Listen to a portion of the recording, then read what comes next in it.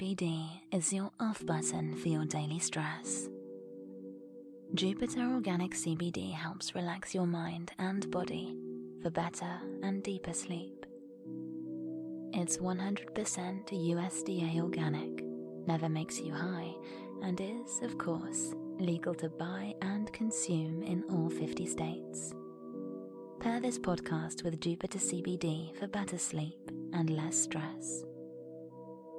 Get 10% off with code ASMR at getjupiter.com. That's getjupiter.com, promo code ASMR for 10% off your order. A Room with a View by E.M. Forster. Chapter 10. Cecil as a Humorist. The society out of which Cecil proposed to rescue Lucy was perhaps no very splendid affair, yet it was more splendid than her antecedents entitled her to. Her father, a prosperous local solicitor, had built Windy Corner as a speculation at the time the district was opening up, and, falling in love with his own creation, had ended by living there himself. Soon after his marriage, the social atmosphere began to alter. Other houses were built on the brow of that steep southern slope, and others again among the pine trees behind, and northward on the chalk barrier of the downs. Most of these houses were larger than Windy Corner, and were filled by people who came, not from the district, but from London, and who mistook the Honeychurches for the remnants of an indigenous aristocracy. He was inclined to be frightened, but his wife accepted the situation without either pride or humility. "I cannot think what people are doing," she would say, "but it is extremely fortunate for the children." She called everywhere. Her calls were returned with enthusiasm, and by the time people found out that she was not exactly of their milieu, they liked her, and it did not seem to matter. When Mr. Honeychurch died, he had the satisfaction, which few honest solicitors despise, of leaving his family rooted in the best society obtainable. The best obtainable. Certainly many of the immigrants were rather dull, and Lucy realized this more vividly since her return from Italy. Hitherto she had accepted their ideals without questioning, their kindly affluence, their inexplosive religion, their dislike of paper bags, orange peel, and broken bottles. A radical out and out, she learned to speak with horror of suburbia. Life, so far as she troubled to conceive it, was a circle of rich, pleasant people, with identical interests and identical foes. In this circle one thought, married, and died. Outside it were poverty and vulgarity forever trying to enter, just as the London fog tries to enter the pine woods pouring through the gaps in the northern hills. But in Italy, where anyone who chooses may warm himself in equality, as in the sun, this conception of life vanished. Her senses expanded. She felt that there was no one whom she might not get to like, that social barriers were irremovable, doubtless, but not particularly high. You jump over them, just as you jump into a peasant's olive yard in the Apennines, and he is glad to see you. She returned with new eyes. So did Cecil. But Italy had quickened Cecil not to tolerance, but to irritation. He saw that the local society was narrow, but instead of saying, "Does that very much matter?" he rebelled, and tried to substitute for it the society he called broad. He did not realize that Lucy had consecrated her environment by the 1,000 little civilities that create a tenderness in time, and that though her eyes saw its defects, her heart refused to despise it entirely. Nor did he realize a more important point, that if she was too great for this society, she was too great for all society, and had reached the stage where personal intercourse would alone satisfy her. A rebel she was, but not of the kind he understood. A rebel who desired not a wider dwelling-room, but equality beside the man she loved. For Italy was offering her the most priceless of all possessions, her own soul. Playing bumble puppy with Minnie Beebe, niece to the rector, and aged 13, an ancient and most honourable game, which consists in striking tennis balls high into the air, so that they fall over the net, and immoderately bounce. Some hit Mrs. Honeychurch, others are lost. The sentence is confused, but better illustrates Lucy's state of mind, for she was trying to talk to Mr. Beebe at the same time. "Oh, it has been such a nuisance. First he, then they, no one knowing what they wanted, and every one so tiresome." "But they really are coming now," said Mr. Beebe. "I wrote to Miss Theresa a few days ago. She was wondering how often the butcher called, and my reply of once a month must have impressed her favourably. They are coming. I heard from them this morning." "I shall hate those Miss Allens," Mrs. Honeychurch cried. "Just because they're old and silly one's expected to say, 'How sweet!' I hate their ifing and butting and anding, and poor Lucy, serve her right, worn to a shadow." Mr. Beebe watched the shadow springing and shouting over the tennis court. Cecil was absent.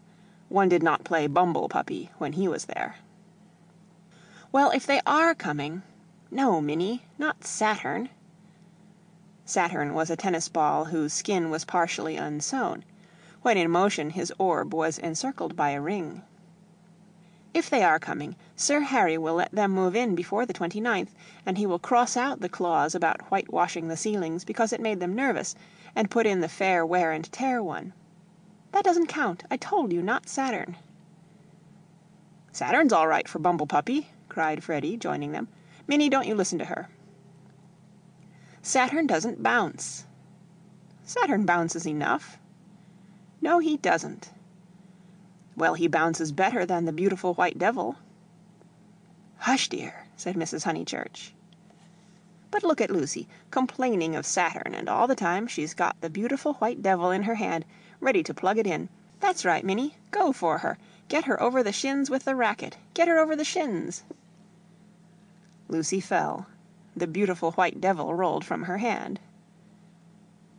Mr. Beebe picked it up and said, "The name of this ball is Vittoria Corombona, please." But his correction passed unheeded. Freddy possessed to a high degree the power of lashing little girls to fury, and in half a minute he had transformed Minnie from a well-mannered child into a howling wilderness. Up in the house Cecil heard them, and, though he was full of entertaining news, he did not come down to impart it, in case he got hurt. He was not a coward, and bore necessary pain as well as any man, but he hated the physical violence of the young. How right it was! Sure enough, it ended in a cry. "I wish the Miss Allens could see this," observed Mr. Beebe, just as Lucy, who was nursing the injured Minnie, was in turn lifted off her feet by her brother. "Who are the Miss Allens?" Freddy panted. "They have taken Sissy Villa."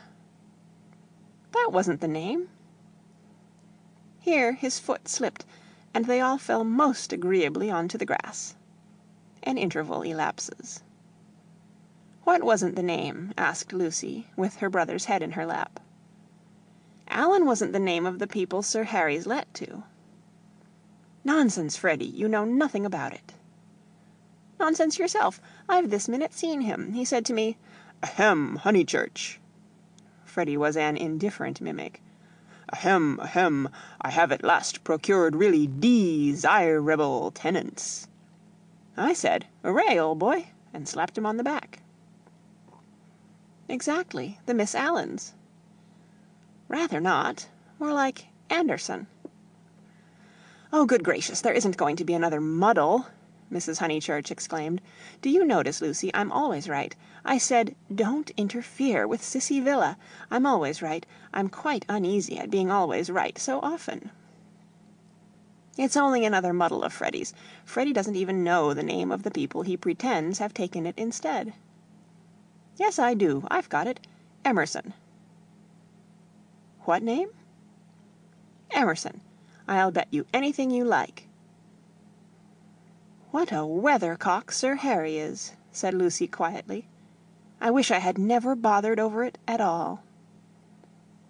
Then she lay on her back and gazed at the cloudless sky. Mr. Beebe, whose opinion of her rose daily, whispered to his niece that was the proper way to behave if any little thing went wrong. Meanwhile, the name of the new tenants had diverted Mrs. Honeychurch from the contemplation of her own abilities. "Emerson, Freddy? Do you know what Emersons they are?" "I don't know whether there are any Emersons," retorted Freddy, who was democratic. Like his sister, and like most young people, he was naturally attracted by the idea of equality, and the undeniable fact that there are different kinds of Emersons annoyed him beyond measure. "I trust they are the right sort of person. All right, Lucy." She was sitting up again. "I see you looking down your nose and thinking your mother's a snob, but there is a right sort and a wrong sort, and it's affectation to pretend there isn't." "Emerson's a common enough name," Lucy remarked. She was gazing sideways. Seated on a promontory herself, she could see the pine-clad promontories descending one beyond another into the Weald. The further one descended the garden, the more glorious was this lateral view. "I was merely going to remark, Freddy, that I trusted they were no relations of Emerson the philosopher, a most trying man. Pray, does that satisfy you?" "Oh, yes," he grumbled. "And you will be satisfied, too, for they're friends of Cecil. So," elaborate irony, "you and the other country families will be able to call in perfect safety." "Cecil?" exclaimed Lucy. "Don't be rude, dear," said his mother placidly. "Lucy, don't screech. It's a new bad habit you're getting into." "But has Cecil—" "Friends of Cecil's," he repeated, "and so really desirable. Ahem, Honeychurch, I have just telegraphed to them." She got up from the grass. It was hard on Lucy. Mr. Beebe sympathized with her very much. While she believed that her snub about the Miss Allens came from Sir Harry Otway, she had borne it like a good girl. She might well screech when she heard that it came partially from her lover. Mr. Vyse was a tease, something worse than a tease. He took a malicious pleasure in thwarting people. The clergyman, knowing this, looked at Miss Honeychurch with more than his usual kindness. When she exclaimed, "But Cecil's Emersons, they can't possibly be the same ones. There is that." He did not consider that the exclamation was strange, but saw in it an opportunity of diverting the conversation while she recovered her composure. He diverted it as follows. "The Emersons who were at Florence, do you mean? No, I don't suppose it will prove to be them. It is probably a long cry from them to friends of Mr. Vyse's. Oh, Mrs. Honeychurch, the oddest people, the queerest people. For our part, we liked them, didn't we?" He appealed to Lucy. "There was a great scene over some violets. They picked violets and filled all the vases in the room of these very Miss Allens who have failed to come to Cissy Villa. Poor little ladies, so shocked and so pleased. It used to be one of Miss Catherine's great stories. 'My dear sister loves flowers,' it began. They found the whole room a mass of blue, vases and jugs, and the story ends with, 'So ungentlemanly, and yet so beautiful.' It is all very difficult. Yes, I always connect those Florentine Emersons with violets." "Fiasco's done you this time," remarked Freddy, not seeing that his sister's face was very red. She could not recover herself. Mr. Beebe saw it, and continued to divert the conversation. "These particular Emersons consisted of a father and a son, the son a goodly, if not a good young man. Not a fool, I fancy, but very immature. Pessimism, etc. Our special joy was the father, such a sentimental darling, and people declared he had murdered his wife." In his normal state, Mr. Beebe would never have repeated such gossip, but he was trying to shelter Lucy in her little trouble. He repeated any rubbish that came into his head. "Murdered his wife?" said Mrs. Honeychurch. "Lucy, don't desert us. Go on playing bumble puppy. Really, the Pension Bertolini must have been the oddest place. That's the second murderer I've heard of as being there. Whatever was Charlotte doing to stop? By the by, we really must ask Charlotte here sometime."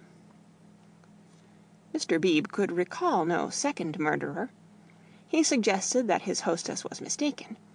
At the hint of opposition she warmed. She was perfectly sure there had been a second tourist of whom the same story had been told.